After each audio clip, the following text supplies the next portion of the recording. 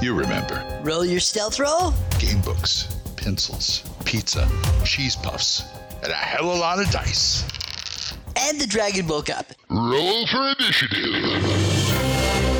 This is the Roll for Initiative podcast, where 1E is the place to be. This is the Roll for Initiative podcast. We are in Volume 5, Issue 167. I am Vince, sitting alongside Matt.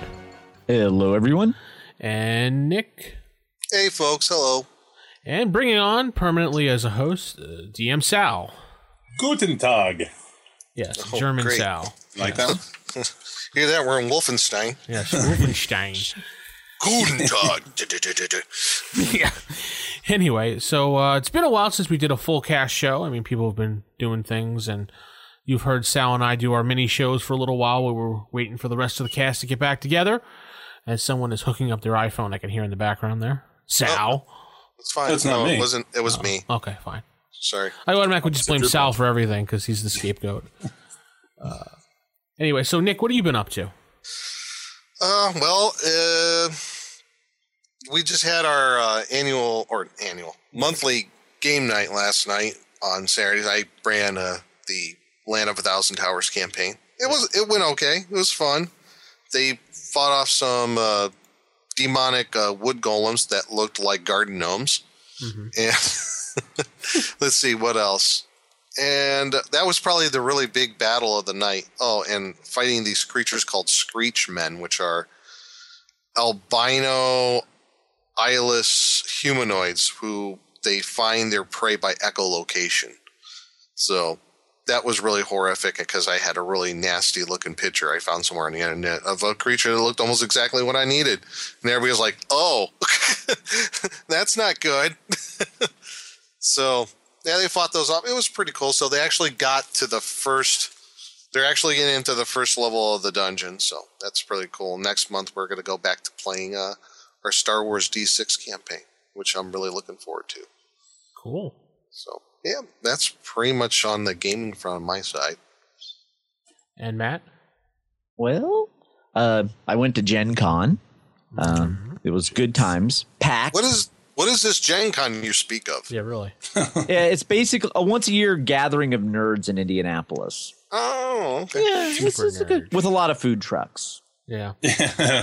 Yes, they shut down one street and align it with food trucks during Gen Con. Nothing beats a burrito from a gut truck, does it? Oh, Yeah. Mm. Oh yeah. Picked up some board games at Gen Con. I picked up this one Fairy Tale Games Battle Royal. Basically, the game it's like the Hunger Games if you took fairy tale characters and put Like them in Little the Bo Hunger Peep Games. fighting Little Red Riding Hood? Yes. No. It actually is that. It actually gets better than that because they went all over the place with their characters. They're coming up with a real world version so you can be Rasputin and have Rasputin fighting Snow White, who's battling Grendel. I mean, it's really nuts. And then Nicolas Cage. Yes. But I fully recommend the game. It's horribly fun. It was one they made off Kickstarter. Mm-hmm. And so this was like their pre-release sale. And apparently, I would link their website, but apparently they need to renew their domain name. Because it expired 4 days ago of this recording. Quick, As long as the picture they have that description of Little Red Riding Hood looks like Ronda Rousey, I'm totally on board with this. Yes. Well, the Red has like a very sharp knife. Snow White's like a dual wielding. It's art wise is more violent, probably closer to the original fairy tales than the Disney version. Because you also can be like Captain Hook. They have villains too. They have the Wizard of Oz. So Dorothy, the Lion, all of that. You battle the Wicked Witches of the East and West. No, actually, you can be the Wicked Witch from the East, but the West is one of the big bads. that you fight. The three little pigs are a boss monster you can come across. And the game board is actually a deck of cards. So you all start in an inn, and then you just go out and exploring, and you lay over the top card from the location deck, and you make the map that way as you explore. Oh, okay. It's almost kind of like the game Zombies in a way. Right. When you start off in the center of town and the game board is different each time with a different card drawn. Yeah, you place it at, yeah. Yeah, okay, cool. And then you'll come across things like the Emerald Cat Palace from Wizard of Oz, or the Hedge Maze from Alice in Wonderland. All these iconic fairy tale locations. Iconic, and if you think about it, quite frightening locations. Yes. Yeah. Like Mulan's in it as well, and you can go and get Mulan's sword. You can find these equipment. They're also adding Arthurian lore to it, so Merlin, King Arthur, Sir Lancelot will be in this game. I mean, Sherlock Holmes is going to be in one of the expansions. Cool. So from an IP standpoint, it's really entertaining, and the game's kind of fun, albeit the rules as written are a little wonky because they really could have used an editor. Oh, well. That's what Board Game Geek is for, though. The creator posts lots of clarifications there. Outside of that, I picked up Avalon Hill's Speed Circuit because I collect my old Avalon Hill board games, and got a couple other war games, a Napoleonic war game, and then I got a Germans, Russians, Eastern Front World War II game. And then also came back from Gen Con with a fiance. Yeah. They sell those there? That's right. Yeah. Yeah, they do. Well, they actually do now. Yes, Does they that do. have anything to do with the Russian thing? Like it's like a Meryl Bride from See, Russia? I would have waited. if I knew that. Yeah.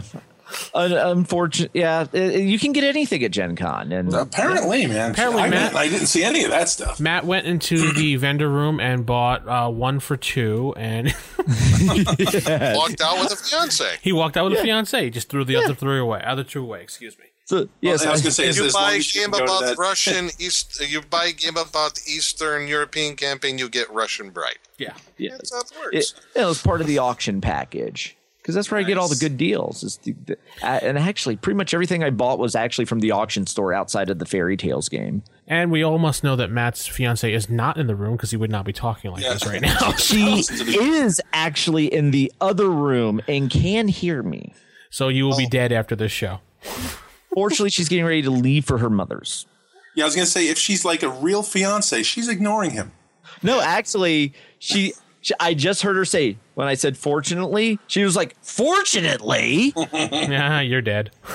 Yeah, I'm going to be Doomed. cowed in to kiss her. Yep. Oh, well.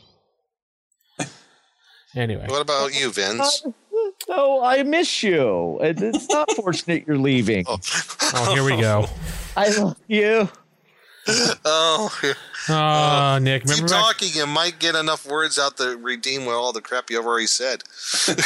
remember when we were like that, Nick? I mean, Yeah, well, still is. Anyway, Vince. oh, that's right. Mrs. Nick runs the show over there.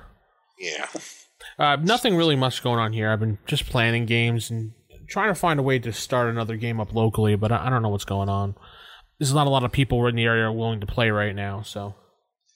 Well, didn't you go to North Texas RPG Con? Back in June, and we did discuss that on the last show. Yeah, that's what I was just making sure. We did talk about that, right? Yeah, oh yeah. That wasn't just me thinking we had that discussion, Yes. No, I mean, we don't give like an in-depth review like Save or Die does, and they like give every like waking moment from, North Texas. I mean, North Texas is cool, but I'm not going to Yeah. spend an entire show describing, where I went and where I took a dump there, so. I think you should. Sure, Sal. Why don't you lead that show next time? So since No. you want the final word, Sal, what have you been doing? What have I been doing? I've been working on trying to get people for Roll20 to just get people together. I have, friends of mine who everybody just posted, "Oh, I want a game. I said, "Well, been wanting to run stuff," and they're like, "Okay." So everybody's looking into D20. I don't understand what they're looking into, but they're looking into it. You mean the website, not the game D20, right? Roll20, I'm sorry. Oh, okay. Thanks. My apologies. And personally, I have been, aside from working on a campaign, I have been playing a lot of Magic. Really? Yeah. I used to play back in the day, first edition. I was hardcore into it. After, I think up to, let's see, I'm trying to think, after Ice Age, I stopped. Yeah, me too. Homelands. Yeah, I was done. And then I kind of got back into it because I've been reading the lore. Mm-hmm. I was dumb, and I went back and I started reading, some Innistrad stuff, and I started reading the Khans and the Dragons of Tarkir for the recent stuff, and then the Zendrazi and the Eldrazi, Rise of the Eldrazi, which I absolutely love. All the backstory and everything else. So I've been playing Magic. I started out with okay, let me just pick up a deck, and I started playing, and I was like, okay, and then I had boxes of cards here that I was like, let me go through them. So now I got a friend who was like, oh, I just started playing again too. I'm like, oh, and it just happened to work out that way. So now I've been playing with him, and it's been we've been playing Commander decks. So the rules. One of the things that drove me away was going to a local gaming store and getting beat by 12-year-olds in 4 rounds. and then being like, you need to get a better deck. And you're like, you need to die and get away from me. That probably cursed at you with every word possible. Oh, every other word was a cuss word. But yeah, so it was. I started playing it. I'm having a lot of fun with it, and that's the thing. I'm not following. I'm probably breaking every one of Wizards' tournament rules or whatever else. But I'm not looking to get into tournaments or anything like that. And we're just playing little games here and there, and it's been a lot of fun. And the lore has been a huge vault for me to steal ideas from. So I've been doing that. How super. It is super. It's been a lot of fun. Okay, cool. So let's head into it. Nick, we said you had some reviews on iTunes? Yeah, we do have a new review on iTunes. And to remind everybody, just head on to iTunes. You go to the iTunes store, type in Roll for Initiative on your search, and navigate your way to ratings and reviews, and going to drop us a review of the show or several shows that you've listened to. And right now we're at 197 reviews. We're almost at 200. So we're so close. So close to 200. And our average rating is 5 stars. So doing great. I guess we must be doing something right. Well, I mean, we were in the top 15 at one point for iTunes display. Yeah. So our we broke our latest review is from Mechanic of Xanadu. Whoa. What? And Mechanic of Xanadu gives us a 5 stars and says should be mandatory. Says any gamer should be listening to this podcast. The basic genome of nearly every RPG was created, and with the early editions of D&D, and is covered here in an informative and outright fun manner. The hosts sound like guys I want in my gaming group. Well done. Sucker. EMJ. What was that, Sal? Nothing. Thanks, Sal, for the review. No. But no, thank you very much. Yes, and it should be mandatory for every gamer to listen to. So go now. Just now. We'll wait. Yeah, we'll wait. Go ahead. And pause. Okay, we're back. Did you listen to all the shows? No. Great. Yeah, how many? 160 some shows? Plus all the specials and the mini inserts and everything like that. There's probably close to 300 shows, I would think. Probably, yeah. But yeah, thanks for the review. So yeah, we try. We do our best. We do our best. Yeah. Mm-hmm. It's super. Yes, the show has changed and evolved over the years. So what you hear in the beginning may not be hearing what you're hearing in the last few episodes. So, opinions and attitudes change throughout time, as well as hosts, as you can tell. Jason no longer sits in that other chair there. Yeah. And we have a Sal sitting there. Mm. Right, Sal? Yeah. It's more of a hunched squat. On squad. Yeah, Sal is our new mascot for the show. Like the show's gargoyle. It's fine.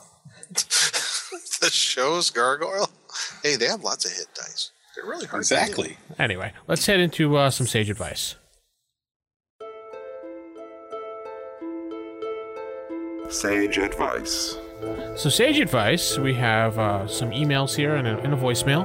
If you'd like to send in your email, send it to rfistaff@gmail.com or hit us up at 570-865-4210, the hotline, where you can leave a message and tell us what you want to tell us. We do have one voicemail coming in from Angelic Doctors from the forums. Raul, we'll listen to him right now. Hello, this is DM Raul calling about the Roll for Initiative podcast, the Zero Equals Death episode. Just want to say I really enjoyed it. You highlighted many of the aspects of modern gaming that are quite deficient, and I love that you did it without bashing it, but that you did it in a way to explain it as an opportunity for some even greater role-playing and creativity. Kudos to you both, Vince and Sal. And yeah, whenever I play Advanced Dungeons and Dragons at the first edition, I pretty much am one of those who play it by the book. I figure if I'm going to play this magnificent game, I'm going to play it the way that Mr. Gygax wrote it. And I just love doing that, and I love that it forces me to become creative if I want to spare the players' lives. Yeah, I've got to come up with some pretty good reasons to figure out how that happened. And it just becomes a wonderful experience for us all. So thanks to you both. Keep these shows coming. I'm getting a lot out of them. I'm not currently playing AD&D, but when I do, I'm going to be looking back at these episodes and pulling all the data I can from them to make sure that the experience is the best one that I can provide my players. Thank you again. Bye-bye. So yeah, that was one of the mini episodes Sal and I did, Zero Equals Death episode. And I believe we had a lot of fun on that one, Sal, right? Yeah. Well, he kind of threw me off, and he was like, you guys didn't bash. And I'm like, oh, well, I guess I wasn't on that episode. Yeah. No. You were physically there. I know that. Yeah, we talked about how, Zero Equals Death in most campaigns by the book rules and what ways you can adjust it and what happens when you don't. So if you want to take a listen to that, that was mini issue number, I think, 6 or 5, one of the two.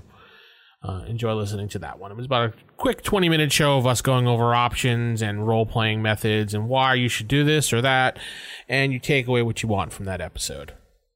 Pretty simple. Anyway, so we got some emails here. As I open up the email bag, I've pulled out 2 emails here for us. The first one comes in from Matteo, who hails from Italy. And I believe he says he's an Italian DM, so I'm assuming he's from Italy. He could be from somewhere else. Boopity-boppity. Yeah, boopity-boppity-boo, yeah. As the Family Guy would say. I'm an Italian DM, and I'd love to hear your opinions on the module I'm currently running, T1, The Village of Hamlet. Please, please, please, please, please, please, please, please, please, please, please, please. Have a nice day. Your podcast is awesome. You gotta say please. Please. Didn't we do a show on Hamlet? A long time ago. Yeah. I think we did. It might have been in conjunction with Temple of Elemental Evil, or was that how it went? I don't think we did Evil, but I know we did Hamlet because we reviewed the module. I'm pretty sure. Matt will have to Google foo that for us and find out what episode that was for that listener while I'm pulling out the next email. So, unless anybody has any thoughts about that module right now. I like cheese and mushrooms on my omelet. Yeah, so we've picked up our comedian aspect in Sal, so apparently so. Nick, you've run that module a few times, right? I've actually not. Okay. Run it at. It's been part of this, like I said, the super module Temple of Elemental Evil. Mm-hmm. So it's essentially the same thing. I do own the monochrome covered one. Yeah, I have that too. Of Hamlet, and if I were gonna run it alone as is, I mean, I've read through it. and my opinion, it's one of the it's a near perfect example of how to start a campaign, almost like keep on the Borderlands.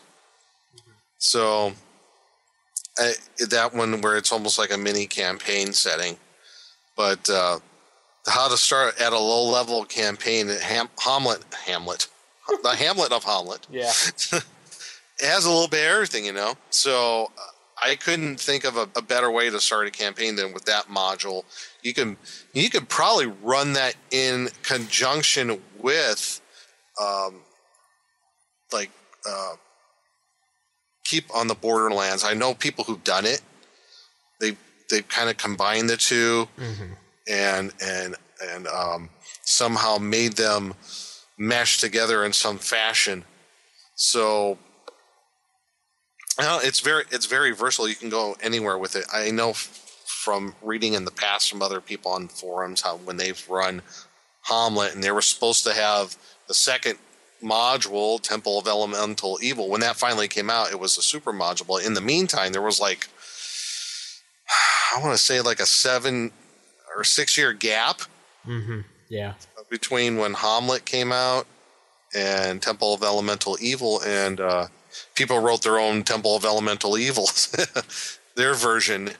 But as far as Hamlet, I think it's like one of the more, I don't want to say basic, but it has all the elements that you need to start any sort of campaign. It has the town. It's got a nearby area to explore and clear out, and it could lead up to even more adventures after that. So, wasn't there a Hackmaster version of the Hamlet? Yeah. Temple of Existential Evil. Yeah. So and it was renamed some other. I forget what it was, but they renamed it not Hamlet, but there was something else. It sounded entirely different. So, okay. Yeah, there was. I guess you can call it a Hackmaster version. Matt, did we find anything out yet, or? I'm battling right now with OneNote because it's not letting me search. It's anytime I search for anything, it says not found. You're using OneNote? Yes, that's what I keep all my notes in. OneNote. Oh. And for some reason, since updating to Windows 10, the search of OneNote is not working. Aw, Matt's problems with Windows 10. Yeah. Uh-oh. Well, at least that's better than battling with a small cat or something. Yeah, surprisingly, they've been bothering the fiance as she's trying to get ready. They've been attacking her in her vanity. Yeah, and not leaving me alone for once. Cats can be some little vicious hunters there. Yes, the kitties are quite ferocious. All right, well, I'll read on to the next email while you try to struggle with OneNote. This next evil mail, comes in from David. He says, "Hey guys, your podcast has inspired me to resume old school tabletop gaming after about a 30-year hiatus. I started D&D in 1975 with 3 Little Brown Books and Chainmail. I played all the usual RPGs and war games until about 85, when I stopped playing all tabletop games due to career, etc. I have recently replaced the original 1E books along with Dragon Mags and PDFs with modules. I mean, modules in PDF. Why did I read that backwards? Wow. Now I've emerged myself from my imposed exile. And I'd like to hear your opinions on what other games since 1985 I've missed out that are absolutely... God, we could do a whole show on that. that I have missed that are absolute must-check-out games and materials for an old grognard like myself. You've mentioned all kinds of games which sound great, but please prioritize and separate the must-haves from the nice-to-haves. Thanks, DM David." Wow. Since 1985. Right. So I haven't watched TV since 1985. Have I missed anything? No. Well, anything big happen on TV that I've missed? Prioritize that. Get back to me. Take the commercials out. Okay, sure. Sure. That'll only take about a month. Oy. Gosh, that's a tall order to. Right? Wow. and then prioritize them. Okay. Yeah, prioritize. Well, I could think of one game that probably since '85 has almost withstood the test of time. Is called Cthulhu. Yeah. All right.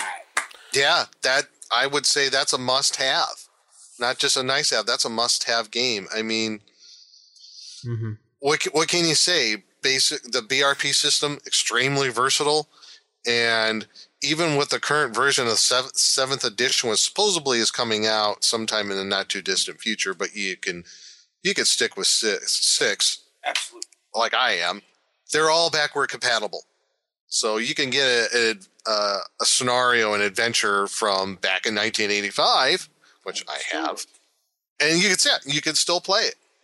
There you go. I'll jump in and stick with D&D, and I'll say, just for D&D purposes, anything Ravenloft, pretty much, toward the beginning of Ravenloft, which heads into 2nd edition, the box sets.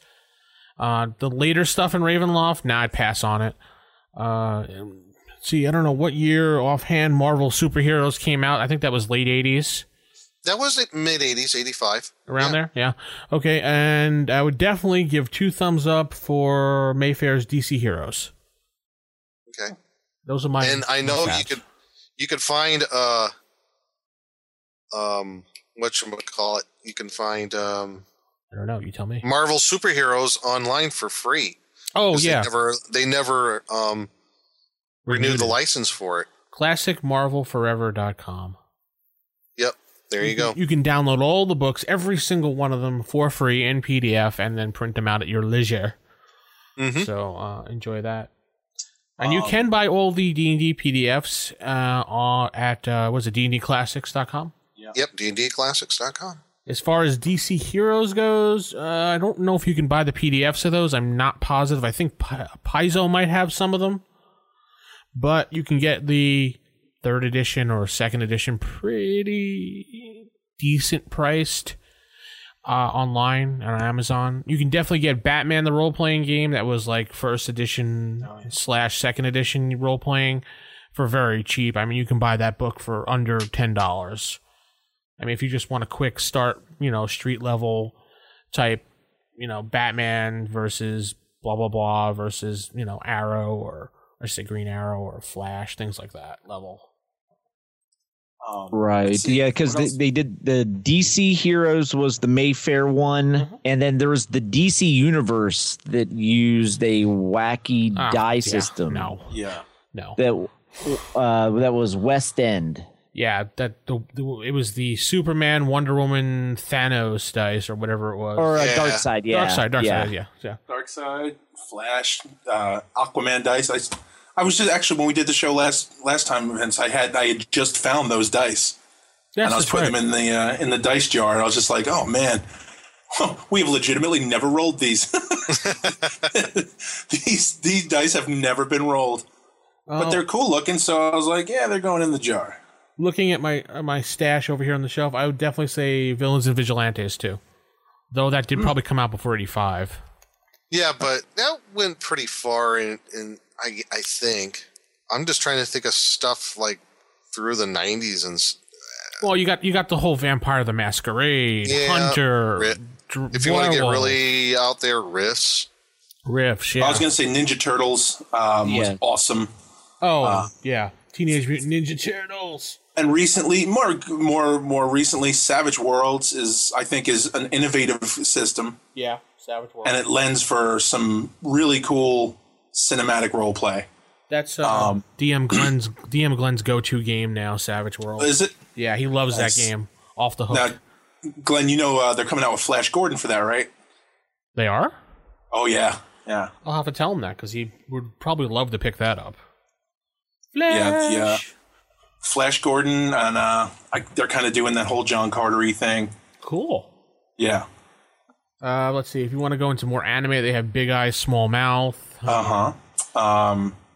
If you like Shadowrun, definitely. But that was out before he stopped playing. We'll get the updated ones because 5th edition. Yeah, it's really good. Well worth it. If you like Oriental Adventures, you want to go into Legend of the Five Rings, which is current now with AEG. 4th edition. I don't know if they're going into 5th, because I know they're running out of steam for 4th. Mutants and Masterminds, if you like superheroes. I would pass on that game. Really? You didn't like it? No. Yeah, in Mutants and Masterminds is Green Ronin has the DC Universe. Yeah, they have 3 supplements for that. DC Adventures. Yes. I believe it's called DC Adventures now. Then Margaret Weiss briefly had the Marvel licensing, had the a Marvel role-playing game. I'm annoyed at I'm just so annoyed at Margaret Weiss. Not her personally. She's wonderful. Her gaming company, I'm pissed off at. Yeah, because they had the license for like a year. That's what they do. They get a license of like all these cool things, and they just like, meh, we're not going to pay for it anymore, so screw you guys. It was like a one-shot, and that's it. No, they had about 4 books. They planned on more, and they were just like, nah, this is too expensive. We're just going to drop it. Like half the other games that they produced, we're going to drop it. We're going to drop it. Yes, I'm bitching. You know what grinds my gears? This is what grinds my gears. That's his grievances. Oh, wait. Top secret. Top secret. Anyway. That's all I can think of. Also, and wait, he cannot go without Dungeon Crawl Classics. Yes. No, I'd say just take that and throw it in the garbage. How dare you? How dare you, sir? I like Dungeon Crawl Classics, too. I have nothing against Dungeon Crawl Classics. I just don't like the funky dice, that's all. The game itself is kind of cool. The dice are stupid. Well, you don't have to use the funky dice. Yes, I know that, but I shouldn't have to translate things. Sorry. The system should have... Okay. The system should have... Just take your D6 and go sit in the corner. Maybe I will go sit in the corner with my D6, all right, pal? The D12 gets no respect. No, it's not the D12. It's the D7, the D13, the D... I'm stupid and I can't have a regular die because I want to be inventive die. No, sorry. But they found a use for all those bizarre game science dice. Yes, Goodman Games had tripped over a box that they found in their closet and went, oh, look at all these dice that no one ever uses or heard of. Let's make use of them. But the game system itself is really cool. Dice, dumb. Okay. I will give you the game system is cool. Yes. Matt, did you find anything since we've been distracting and just ranting on? I discovered what the problem was when the Windows search service in Windows 10 is not running. And that is why I cannot search. Stand by as we have technical difficulties. Matt will figure it out. Yes. Experiencing technical difficulties. Please stand by. We need to throw up that NBC thing when they have technical difficulties on Saturday Night Live with like the little thing. Yeah, so we'll just throw up the color bars right now on this audio podcast. Yes, because this looks like I'm going to have to go dinking around in like Windows settings to enable search, which should be a basic function. Don't you have the Cortana search on already, or? No, actually, I'm like, no, Cortana, you're not going to be examining everything I do, so I disabled that. Well, then that's the reason why. You rejected a woman, and now her scorn is after you. Yes. You will learn, Matt. You will learn with time that you do not do that. I will have no fury that a woman scorned. Yeah. Okay. I just turned Cortana on. All right, baby. All right. Great. Now, what would you like me to call you? What? You see, now, if Matt was in that movie AI, it would have turned out like the perfect guy. And the computer would just stalk him and be angry at him the whole time. Exactly. Are we still recording? Yeah, we are.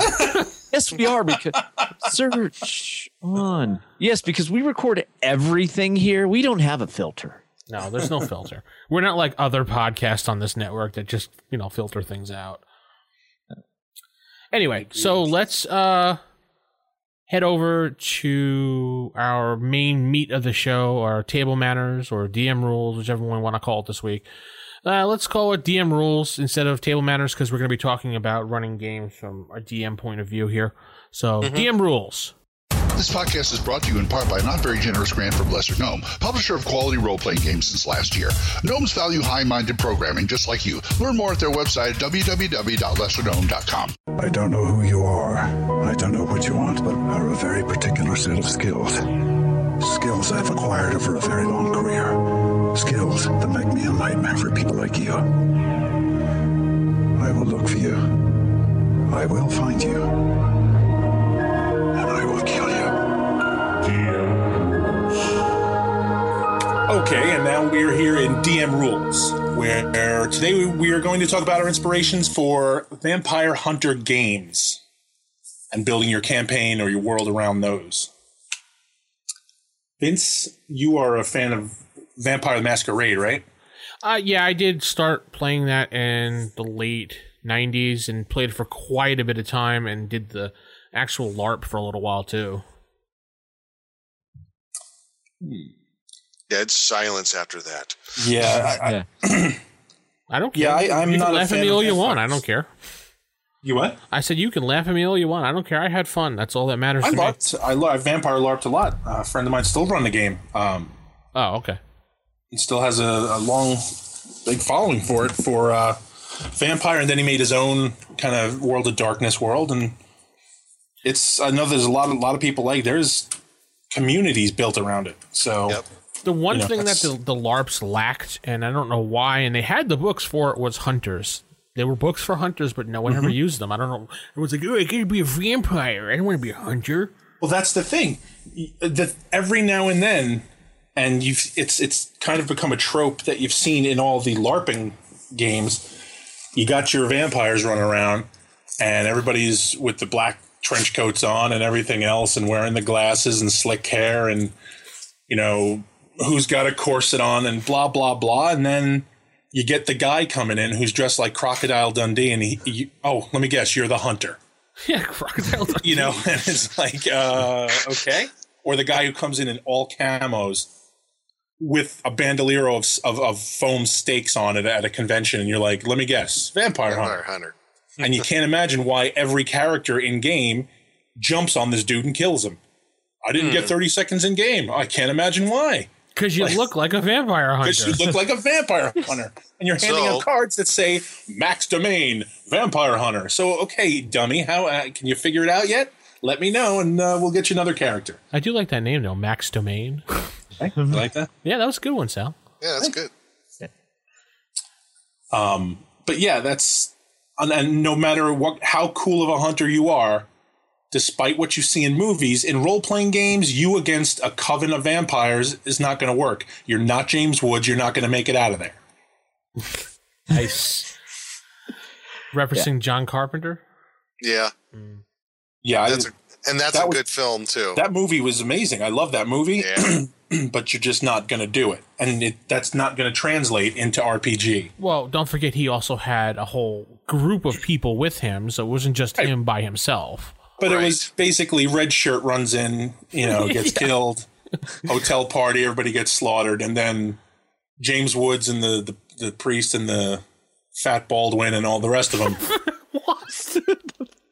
They all go in and they kill the master, no problem. Bang, bang, boom. Is that his legal name, Fat Baldwin? It is. Actually, it's Shecky. Shecky, okay. Shecky Baldwin. Yeah, well, you can do that, true. You can do a Blade type game, too. I mean, you guys can be like some type of super powered vampire hunter that's kind of partly vampire.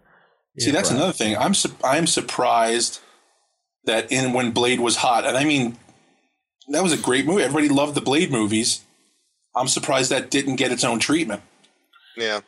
You mean as far as a role-playing game? Yeah. Yeah, I don't know. I know people homebrew it, but still, I'm surprised. That was one of the biggest shocks I've ever seen. Like, how did that not get its own role-playing? Matt, you have to put the picture for this show is that picture of Blade standing behind the two Twilight people. Yes. That should be the picture for this show, because that is the best picture that someone has ever made. Now, how... You have a lot of these inspirations, like you're talking Blade and what's the Carpenter film? It's just called Vampires, isn't it? I believe. Well, yeah, Vampires. You got also From Dusk Till Dawn as well. From Dusk Till Dawn. Yep.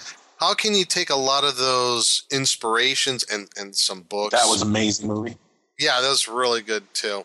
love From Dusk Till Dawn. And how can you adapt some of those ideas into like a D&D setting?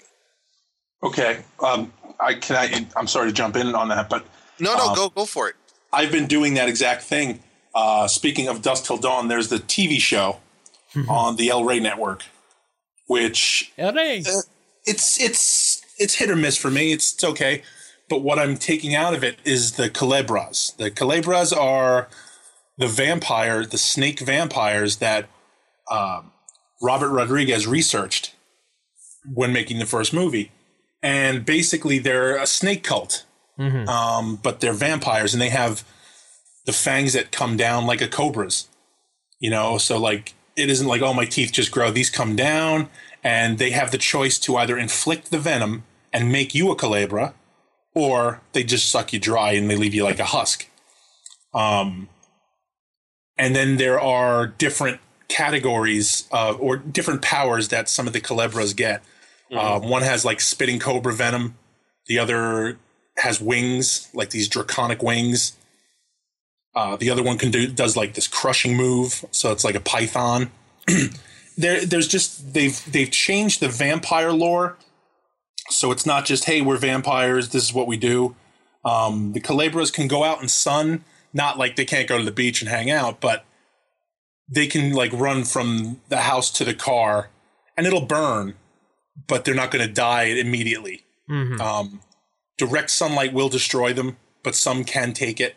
They vary it, and there's this whole deep thing about how it was, the first Culebra was cursed, and by when conquistadors came over, and it's a whole big backstory for the show, but the lore is just cool to me. I actually like the lore so much. I started looking up stuff on from the old deities and demigods. I was looking at some of the Mexican gods, which I always kind of, aside from Camazotz, he was my favorite bat god, and I just loved him, and he was the demon bat god. He was always the bad guy, perfect. But now I've kind of gone towards the serpent stuff because I love the backgrounds of these guys. I love the idea. To me, vampires would always be better if they were wild, if they were savage and vicious and sometimes feral. 30 Days of Night, one of the most frightening movies ever, because there was no, hey, I'll cut a deal with you guys, or the politics of this, and nobody cared. They just tore your face off if they didn't, if they chose to. And to me, that's what a vampire should be. That's scary. And hunting them was so much harder because not only they were smart and they were tough. But it gave you, there was a little bit of a feral thing, which gave you, as a thinking hunter, an advantage. So that was like the only ray of hope in this really dark setting. The book by F. Paul Wilson, Midnight Mass, is similar to that. It's he basically took, he said, I'm tired of all the stuff making vampires sparkly. I'm going back to the roots and making them how vampires were, how we read about them in books, that they're evil, blood-sucking beasts that should be destroyed, Going back to that. I mean, and then still with a little bit of, they could be very wild, like you're saying, and feral sometimes, but in this book, it somehow the vampires take over a good chunk of the world now, and they've taken over a good chunk of the United States, and you're living in a world now where the vampires pretty much rule. and there's some people who are trying to fight the good fight, but it seems like it's all for naught.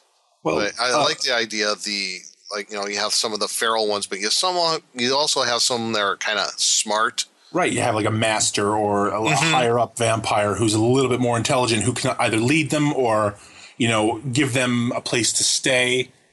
Someone who is who's running the show basically. Yeah. But transferring over to fantasy is so easy. Also, I don't know if you guys are familiar with The Strain. Yes. Okay. Mm-hmm. Now, that is a great take on the vampires. It's more like those Blade vampires, the Strike, I think it's called. I'm probably destroying that name, but it's with the, their mouths open and they shoot out that tendril. But like doing that in a D&D, treat it like a plague. Mm-hmm. And in D&D, it's even easier because there's so many ways to deliver this disease. Mm-hmm. And then you tie it into that, just makes your whole campaign world just a dark, scary place. I kind of did something like that in my Hackmaster campaign, where it became what I called the Dark World, where basically evil won, and there is one of the major protagonists in the world are vampires. They control certain areas. You'll have a vampire master, and he'll have his horde, and they control a whole region of the world. And they are generally doing the bidding of demons in the world now. They're kind of like their emissaries, if you want to call it that. So yeah, it's a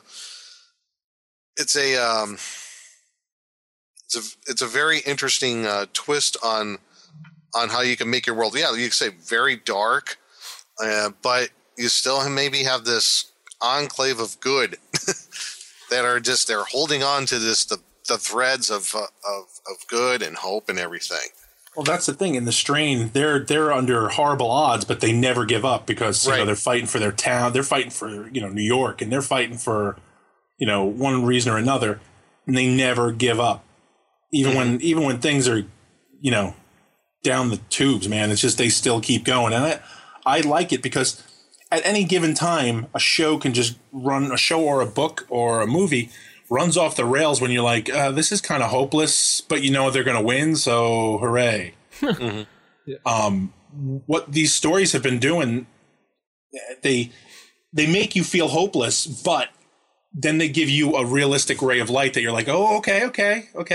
And you're still invested in the story. You want to see, are they going to win? Are they going to lose? It's something that I guess as we've all, I want to say, evolved as, a community of people, you want the story to get better. It can't just be Van Helsing kicks the door in, stakes Dracula. Mm-hmm. It's people are kind of beyond that now. And with all the vampire stuff, and again, everybody's go-to is let's just crap on Twilight. I've never seen any of the Twilight movies, and I know sparkly vampires is the thing, whatever. People hate it, blah, blah, blah. They always use that as their but vampires have gotten worn out to death. Yeah. Yeah. They had their time. There are a handful of movies that, they're like zombies now. Zombies are everywhere, and they just have to keep getting reinvented because people would be bored to tears if you put out another zombie movie that didn't have something. Well, that's what people don't understand about The Walking Dead, to be honest. And I know Matt's not a fan of that show, and I'll bring it up real brief here because we're not talking about zombies, but that show is just, people are like, oh, I don't want to watch another show about zombies. Right. It's not about the dead. It's about the people dealing with each other during this crisis. So Right. The Walking Dead in The Walking Dead are not the zombies. The Walking Dead are the survivors. Right. Yeah. And a lot of times you'll see in that series, and you could probably take the same trope if you're dealing with vampires, is with whatever regular humans are left, they generally are just as dangerous, if not more so, than the zombies or / vampires. Perfect example. Daybreakers. Daybreakers was that movie. That exactly what you're talking about. Kind of like a Walking Dead situation. The whole world is vampires, and there's only a few select humans left, and the vampires are dying out slowly. It was with Ethan Hawke. Mm-hmm. Yeah, I heard about it. Yeah, Sam Neill too, right? Yes, it came out in quick Google here, 2009. Yeah, Ethan Hawke, Sam Neill. It was a really good movie, actually. Really good beginning, middle, end kind of blue, but still a good movie. I'm definitely picking up. And then also when we're talking about vampires, we're mostly talking about the Western European lore of a vampire. Yeah, you're looking from a very narrow view of what a vampire is, because when you expand it to the vampire lore of the world, there's a little bit of everything. And if you want to run a vampire campaign, I think you should take a look at, there's a issue of Dragon. It's Dragon 25. They have an article on the variety of vampires. The one that I like the best is the Saxony version of the vampire. It's a butterfly that sits on your chest and suffocates you. Oh, that's great. Yes, it's called an Alp. And the butterfly attacks day and night. It settles on your chest and suffocates you. And it can call 10 to 100 regular butterflies. Nice. And throw one sleep spell per 24 hours. So you're trying to hunt a vampire that's a butterfly. To defeat it, you have to find the corpse that it last laid on and suffocated and put a lemon in its mouth. Otherwise, you have to destroy the body. If you destroy the body, then it just has to find another body. And then it's like, or the Philippine version of the vampire, that's a floating head with entrails. Was it the Pengalang? Is that it? Yeah, sort of like that. Sounds like it's Pangolin or Pengalang. It's like the Anna non-gel. It's like Anna Angel. It sounds bloated. Like the one out of Fiend Folio, though. Yeah, it's very similar to that. Yeah, it gets bloated when it eats up, and then it's all like bloody and squishy as it floats. But then, right. Yeah, but then when it's hungry, it's just a kind of a really sad floating head. Yes. That weeps. Yeah, it's kind of weird. Right. And then there's out of Portugal, there's the Brussa. It's a woman by day, bird at night. And otherwise it's a vampire. So you can even integrate.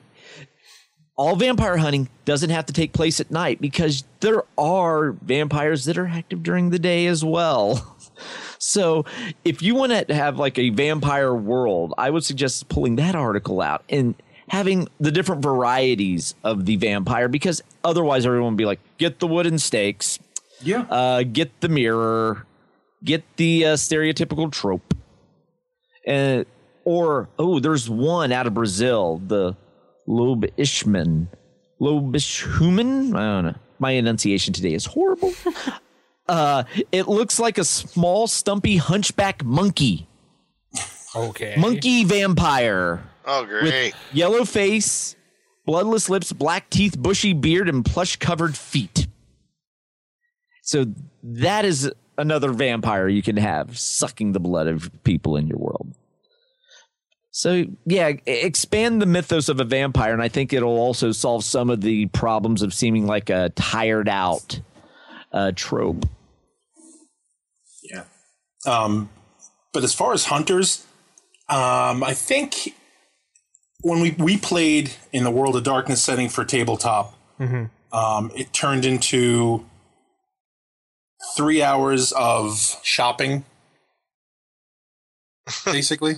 That's what how it ran. What? 3 hours of shopping, going out and then getting foiled because because the guy running the game had a character that has been around for, I guess, the past 500 or 600 million games he's run, and this bad guy is the ongoing bad guy. So we had to take our run at him, which we knew we were going to fail because this guy has been around forever. Was he like we got to kill a bunch of his minions and got nowhere near to killing him. So, like, that was my first experience with vampire hunters, and I was like, oh, well, that was fun. Like, okay, sure. So, I don't know. Again, I think we've said that before, Vince. It's sometimes when you get exposed to something, it'll be your first exposure, and that'll flavor your view on that game or that particular power or whatever it is you're experiencing for the first time. That'll kind of color how you feel about it. I've always said try things at least more than once, and I've done that a lot. So it was when I first played Vampire for the first time, because I played it with. So I gave it another try, and it got a little bit better over time. So it always first opinion, always Oh yeah, but that's generally what people think that Vampire Hunter games are. Either that or Buffy. Those are your two go-tos. It's like we're going to stock up and we're going to have the van full of silver nitrate and grenades and underworld, and we'll have gun fu and slow motion bullet time, and that's what we're going to do. Or we're going to be campy and goofy and be the Scoobies in a van. So like those seem to be the two Vampire Hunter go-tos for gaming, and even for TV now especially. I've been thinking about, as we're talking about this, how we can translate, how some of the stuff would translate if you go into almost a vampire themed D&D campaign, or something almost entirely themed, where at least the major baddies are vampires. And I would think how like some of the character classes would be treated. Paladins obviously would be much into demand, along with that is clerics. You would think, because you're fighting so much undead. Paladins and good aligned clerics will be definitely something that you'll want if looking at as a kingdom. They're trying to survive. But now as vampires, like automatically those are the two top hunted non-vampire classes. Like any vampire who had any intelligence would automatically want those killed. Yeah. Right. But those, I would think there'd be like a lot of emphasis as far as those character classes. And magic users, there'd be definitely a lot more offensive spells than in the past. And I think magic users would morph into something a little more... not only would they be crafting their magic skills, but I think you would see a lot of more mechanical sort of defenses, or something that they would make even the magic users even more survivable at low level. You might even want to make it to where magic users might be able to broaden their use of weapons a little bit. Maybe they can use a short sword, or maybe they can use like the hand crossbow or something like that. Because of this, in order for magic users to survive, they've had to adapt, because of all the vampires. And I think I talked about this in another show when we talked about like certain types of undead. I always thought that if there was going to be a rift in the world of undead, it would always be between the liches and vampires. Yeah. And it'd be very interesting how that would play out, because you would think that they would be both vying for power, There's a Pathfinder game that I got off of RPG Now, Abaddon. It's a world setting, and basically this comet hits and this horrible plague besets this world, and it's undead. The whole place is undead. It's overrun by undead. The undead show up, and that's the new world. And there are pockets of freedom fighters, but now the undead automatically don't slaughter everyone. Mm-hmm. They're smart enough. There's liches and stuff and vampires and things that are smart enough to keep cattle. So now they're keeping the humans as cattle. Okay. And you basically you can run a daily day. You guys do what you got to do to survive because they're letting you. Mm-hmm. But now that vampire is the town lord. That lich is the fiefdom king. He's in charge of the fiefdom, and it's basically they let you go back to quote unquote normal life so you can run a game.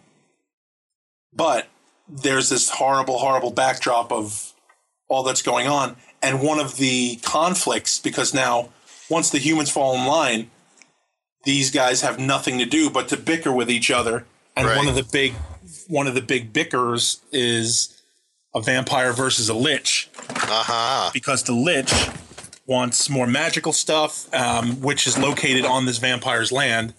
And the vampire's kind of like, well, no, you've already picked out where you wanted, and I picked this place, and this is what I need. So now that's their thing. That's their gripe. And it's the vampire versus the lich. And the thing is, now the vampire in the game, they, despite being quote unquote civilized, these guys are like horrible tyrants and they kill people and, you know, this thing. But for the most part, they're civilized as, why am I going to kill these people for no reason? They're my cattle. There are still basically the feral vampires and the feral zombies who are out there. So if you're out in the woods, you're going to get attacked by stuff regardless. But it was one of the things that you just saying it just made me think of it. They also do the vampires with basically the blade open mouth jaw thing.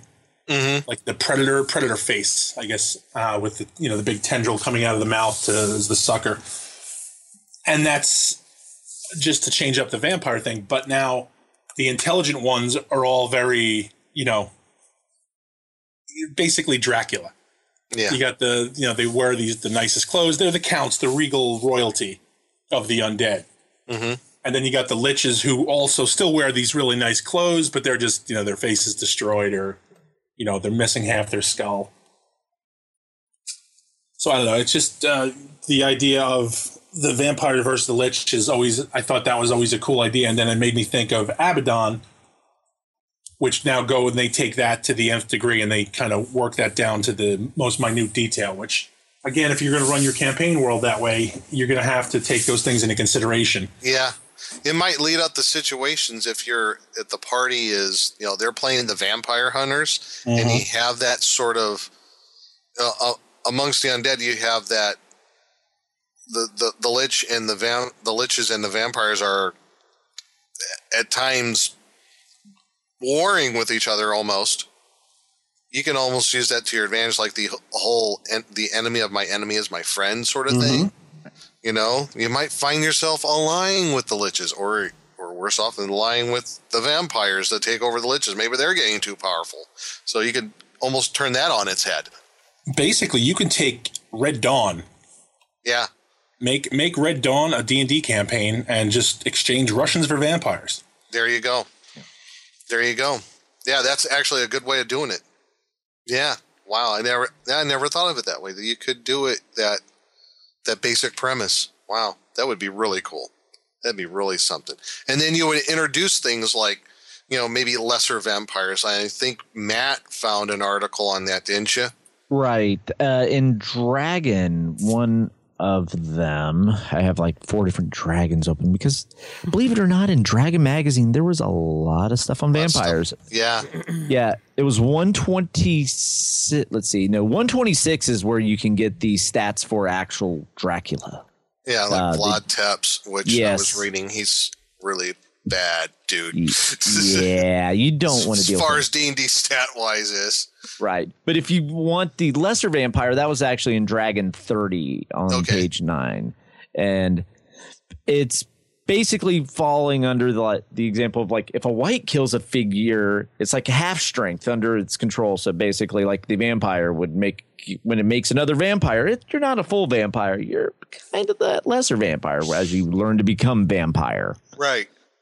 So it has the ability for that. And then it's like the important difference between the two is that the full vampire has that strong connection to the negative material plane. The lesser really doesn't. Right. Because it has the free will to gain. It has the ability to gain access to it if it wants to go all the way with the vampire, but they're not all the way there yet.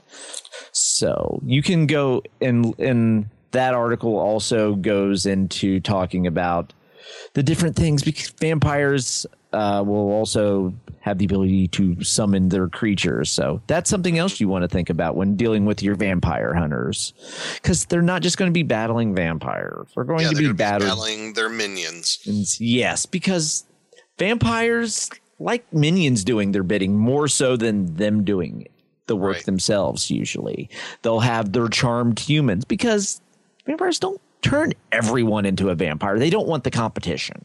They got their Renfields. Exactly. The buggy Renfield. And the more powerful the vampire, the more Renfields. Yep. So. Now, as DMs, have you guys had the player who wants to play the Dhampir in your D&D game? Those half vampires? Oh, Dhampir, yeah. No, actually, no. No, Really? I had not. No, I thought that was only a second edition thing, to be honest. Was it a first edition? I don't remember offhand. Well, now it's been translated into every edition.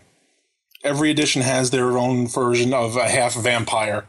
You know, not under the control of a thrall. You know, not the thrall of a greater vampire, but you know, the half vampire. I don't think I've ever had anyone do that for me ever. Wow. You have, I assume. Yeah. Well, it's when you know. Again, as soon as things come out, people are like, "Oh, I want to try that. I want to do that."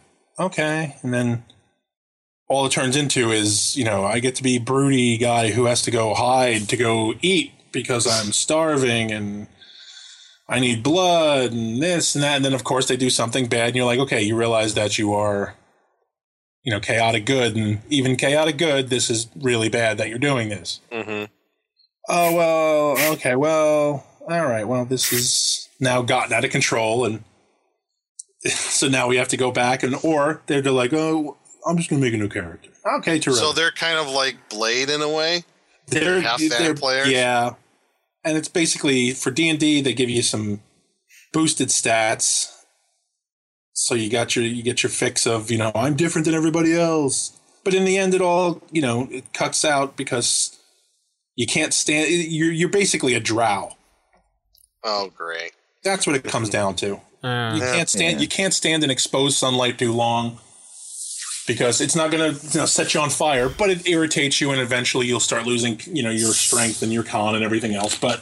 And then you dual wield scimitars and right, and everybody's you know, because you have a pumped up deck, so you could do backflips as you jump off of the thing and double scimitar onto your puma and ride away into the sunset. Poor puma. Yeah. It's okay. It's a vampire puma. Oh, okay. Yeah. So, another movie inspiration. You can always look at the Abraham Lincoln Vampire Hunter. That was a good movie for inspiration. I've not watched that. I've avoided that as much as I could. It's really not that bad, Nick. I actually really enjoy the movie. Yeah, really? Yeah, it's not Is it just that bad.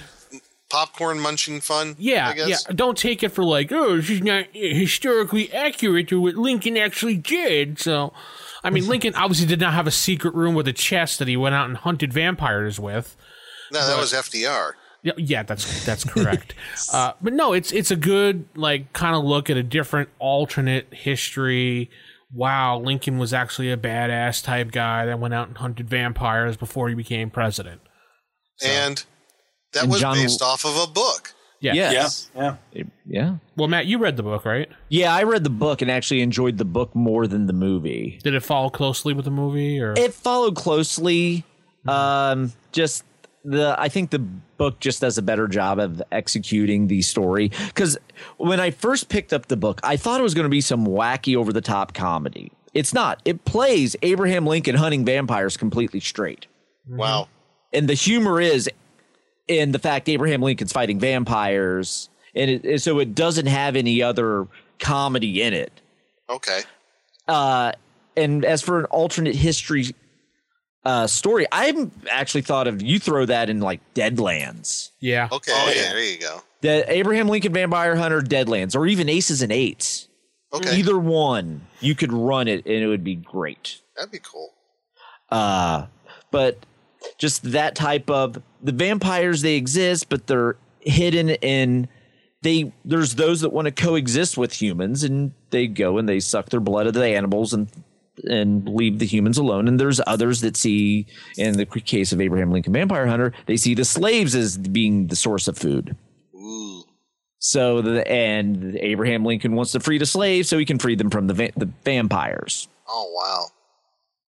So cool. I'm gonna have to watch it. Now that I remind myself it was based off a book. Another one they took Pride and Prejudice. Yeah, there's Pride, Prejudice, and Zombies. And then they did another one. It was something in Sea Monsters. Another one of those type. Something in Sea Monsters. It's out of that classic book with a monster thrown in. Little Women? Oh, Little Women. It wouldn't surprise me if they did it. What was it? Sea monsters. And plus, you got the classic Sense and Sensibility and Sea Monsters. Sense and Sensibility and Sea Monsters. Yes, I did see that on the bookshelf one time. But and you can't ignore the classic Bram Stoker Dracula. That's a great book. So. Yeah, that is a great book. I actually have 2 different editions of that book. One, a shelf fancy black lines, gold trimmed, like red trim type thing going on. I also have another one that's black leather with red blood trim on it as well. Nice. Yeah, I have 2 of them. They're really nice looking books. I had to pick them up when I saw them. Yeah. Now, have you seen that? Was it Dracula Unleashed? Dracula Unleashed. It was kind of the new one where it tells about. Yeah. He's a good guy. He's a really good guy. Now he's just misunderstood. Yeah, he's just misunderstood. It wasn't a terrible movie. But it's a very good resource. But for the simple reason, I loved the fact that little flavor stuff. It was the little flavor stuff that really made it a big deal. It was him turning into bats and being able to, go from this place to this, basically do like a forest walk or, a shadow walk, but he turned into bats and then reformed as bats here. Like little things like that. The fact that there was the lore of there was something in a cave that lived forever. It was the immortal, and it was Dracula before he was, and it gave him the power because he asked for it.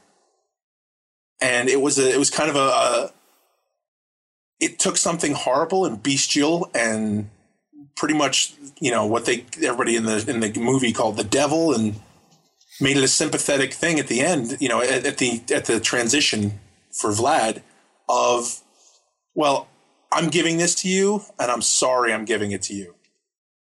And now you're a thrall. Like now you're a part of this. You're part of this horrible legacy. But now you're immortal, so good luck with that.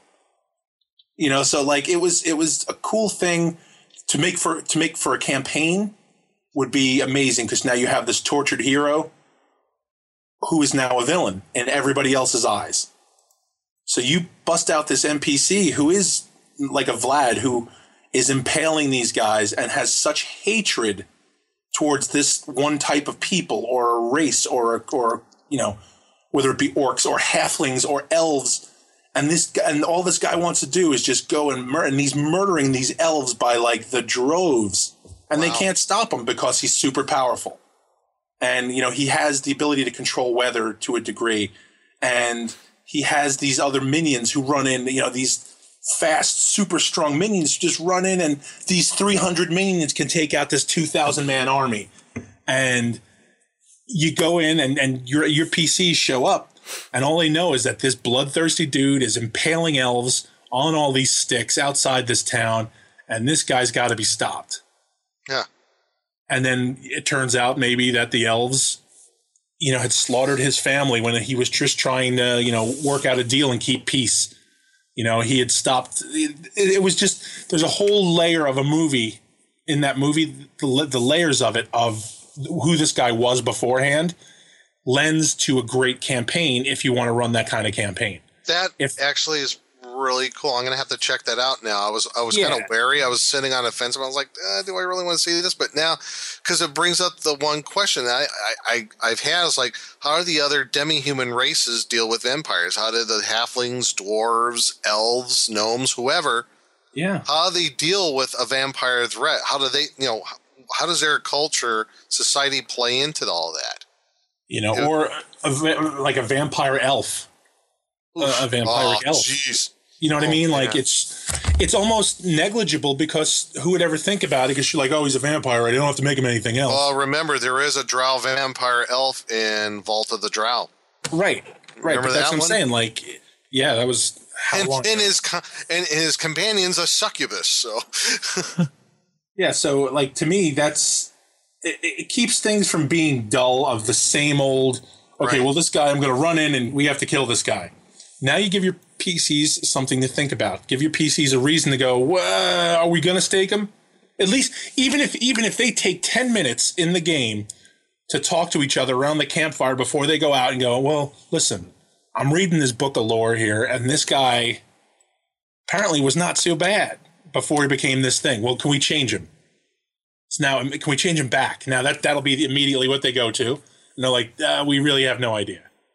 And then somebody show up and say, well, maybe there could be a way for you to change him, but you'd have to do these other side quests in order to do that. So now, are they going to take the time to go do side quests, or are they just going to still go up to the castle, kick the door in, and try to kill him? Oh, I just had a really good idea here. At least I think it is. Now, how talking about all the demi-human races. Mm-hmm. How does the vampire curse, if you want to call it the curse, or the plague, affect those races? And I just thought of a way how maybe because it affects maybe the different races different ways. It's still a form of vampirism, but this is where you could take that Dragon Magazine article out of issue 25, Variety of Vampires, and you take, I don't know, for example, there's the one vampire myth out of Crete and Rhodes called the Kata Kano, where it's always grinning with very white teeth. It spits blood, which can cause horrible burns. It can charm at -2. And maybe that's the twist on maybe that's how the Kata Kano, the basic idea about it, maybe that's what happens to dwarves when they're affected with vampirism. That's what they turn into. You know, you're still going to have your different variety of vampires because of how the vampire curse or plague affects that demi-human race. Yeah, I think that's what they need to do, that they need to keep changing and keep things different. Yeah, and I think that's a way you could keep it kind of different. Yeah, the minute you start letting everything just be the same. Mm-hmm. Yeah, maybe when a halfling is infected by the vampire curse, he has a congested face, blood red skin, and it can cause epilepsies, and it's active both day and night. But that's the Serbian myth called the Vlakodlak, but you can call it something else. But that's what happens when a halfling is infected by vampirism, and all the different ways you got to kill them. It's different with every race. So that's like what you're saying. It's a twist on the vampire myth. You can introduce different versions of vampires, like of the myths from our world, but you say, okay, now this myth is going to be for the halflings, and this is for the elves, dwarves, and you go right on it. Maybe even for orcs, it's different, you know? So, yeah, like, and I think for vampire hunters, I think keeping that in your game, keep that as innovative as you would your vampires. Mm-hmm. Like, you know, when you have your hunters, not everybody has to be, you know, a super shiny cleric paladin in order to fight a vampire.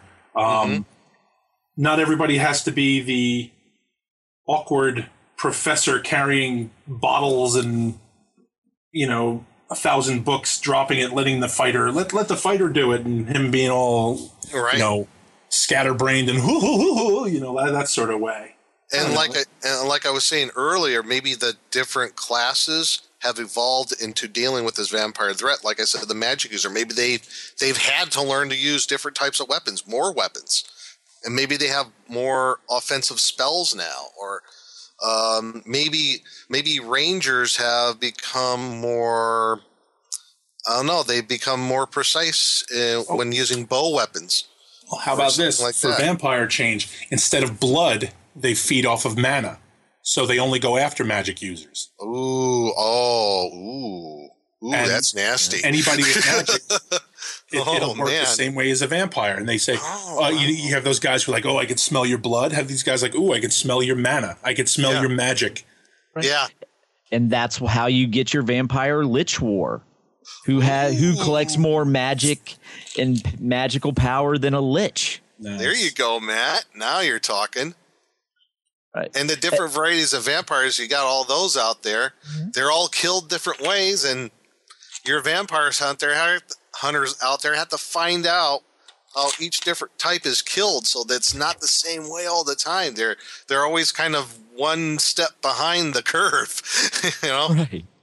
Yeah, you could also steal from the video game Castlevania too. Oh my God. Yes, especially Castlevania 2, where the entire game was going around collecting the body parts of Dracula so you could bring him back to life to kill him. Okay. Yeah, basically to permanently exterminate Dracula, you had to gather his body parts up and resurrect him so you could. So they're artifacts, sort of like Vecna. Right. Nice. Oh man. So now think of that in D&D terms, which equals we put it all together. He gets away. Damn it. Now what do we do? Yeah. Or perhaps you hear of someone else is trying to raise him, like a cult of Dracula or something. So there you go. So okay, now here you go. A vampire. Oh my God! cult. Here you go. You got the guy who hires you and says, "Listen, we want to destroy him. You have to get all his parts, bring him back together, and bring him to me." So you have them do that, and that's a pretty good quest in itself. They bring him back, they give it to you, you give them the money, and you're like, "Guys, thanks. That was amazing, suckers." And then he raises him, and now he's alive, and now the players are like, "Go, Yeah. we have to go clean this up." Oh man, that would be good. Oh, there's some really cool ways you can twist the whole vampire thing and put it into a D&D campaign. Some really awesome stuff. See, and here I was hating on vampires. Yes, Yeah, Sal. Should give it a better chance next time, Sal. I've just ordered 16 different versions of my Vampire the Masquerade hardcovers. Hey. So, You know what? You probably can find 16 different versions of the Vampire the Masquerade hardcover. You're right. I've seen it. It was ridiculous.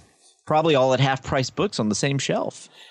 You know what? That is probably next to here in Texas the second largest collection I've seen at half-price books.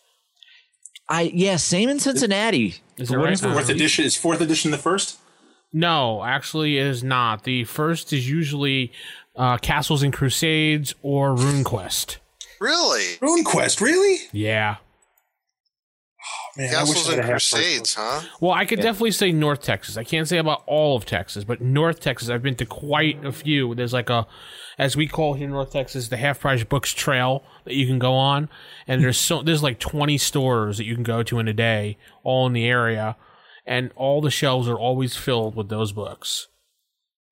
Yeah, right now the thing in Cincinnati is your Warhammer fantasy books. Those have been purged by people. Really? Yeah, well, they completely redid the game, and basically all your books and rules are even more worthless than the normal, hey, we're revising your armies. They completely changed the game so it's no longer mass combat. It's more, you only need 5-6 miniatures now as opposed to 200 to play the game. That's nice. Yeah, basically they blew the entire world up in lore and restarted it over. See, because Warhammer Fantasy used to be one of the Warhammer Fantasy role-playing game was one of the coolest games I played that wasn't D&D back in the day. Me too. Yeah. You know, like somebody was like, "Do you want to play Warhammer?" And I'm like, "No, man, that's not D&D." And then they were like, "Here, try it." So I tried because it. the background was so cool. Yeah, not only the background, but then it was okay. I want to be a dwarf. I'm going to be a berserker, but now I can get to be a troll slayer. I can get to be a giant slayer, but I got to work to get there. You so had it a gave career you a goal, path. right? It gave you a goal. So, like, to me, that's what made it so innovative, and I thought the game was great. Yeah. And and Matt, those games, the old Warhammer, those games. Yes. Or are you talking about Warhammer Fantasy just for the minis game? The minis. Every Warhammer now and then, Fantasy though, Battle. the fantasy battle. Okay. For the miniatures game. We do occasionally, though, see the actual role-playing game. And I've played the 40K version of the role-playing game. I love 40K. I used to love it. I'm just annoyed by it. But now the 40K for Death Watch and that stuff, to me, it lacks longevity because I want to play a Space Marine. Well, you kind of can't. Oh, okay. Yeah. Well, What my group, we do short little adventures with it, then we'll go on and do something else. We don't actually run long campaigns. It's more like, hey, well, for the next like 3-4 games, we'll play this, and then we move on to something else. Because not for nothing, I love Marines. The Space Marines are great. They're not really exciting people. They don't do anything. They're for the Emperor. We go eat, we sleep, and then we fight. That's pretty much your life. Yeah. So, In Only War, there are more variants. Like we were the part of the ones you could say were more like the Russians with the fuzzy hats. Come on, work brain. Yeah, it's shot. Yeah. I'm the same way. They're Imperials. The Imperials, yes. Right. And those are the guys like the Kachan guys. Right. The ones where you go to try to requisition equipment. You may get it or you may not. You could actually, hey, we need some explosives for this mission. Okay, you open up the package. It's a bunch of desert gear when you're on a snow world. It happens. Because apparently their accountants and logistics are horrible. So that was one thing I found amusing. And that's the thing. There's in a game where there's no fear. Like a vampire up against a Space Marine. Nobody's fearing it. There is no fear involved. It's like, oh, cool, that guy has teeth. Shoot him. Shoot him in the face until there's nothing left but teeth. Bolter to the head. Exactly. Well, I think we totally steered off course. Yeah, the show's pretty much wrapped up now. Yeah. Somehow we got on the Warhammer, but hey, cool. It's still a fun game. There's another must-have. Another must-have in that guy in his collection is Warhammer Fantasy Roleplay. Yeah, because there were vampire lords in that, though. So yes, there was. There you go. There's how it ties in. You got it. Also, Hackmaster for that guy, too. You should look at it. There you go. Yep, thank you. Not the new one. I was a fan of the tongue-in-cheek old one. Thank you. I am, too, for the win. And I told that to Jolly. I said I was a fan. I told him last year at Gen Con when I tried the new one. I said, this isn't what I remembered from the old Hackmaster. And he says, well, we're redoing it. We redid it. I'm like, oh, well, okay. Yeah, because they. And he's like, you're not happy? I'm like, Yeah, lost the licensing from Wizards, but that's a whole other thing. Anywho. Yeah. Anyway, so that's going to wrap up the show this week. rfistaff@gmail.com, or you can find us on Facebook or G+ by searching RFI shows. And we'll be back in a couple weeks. Thanks, guys. Keep it original, keep it old school. Good night. Good night. Good night. Night, everybody.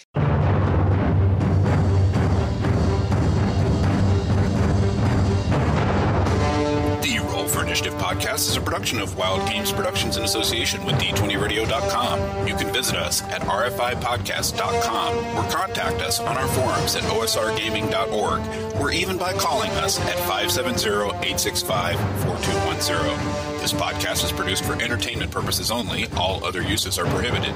And remember, if your magic missile spell doesn't automatically hit, you're playing the wrong edition. Thanks for listening, and we'll see you next time on Roll for Initiative.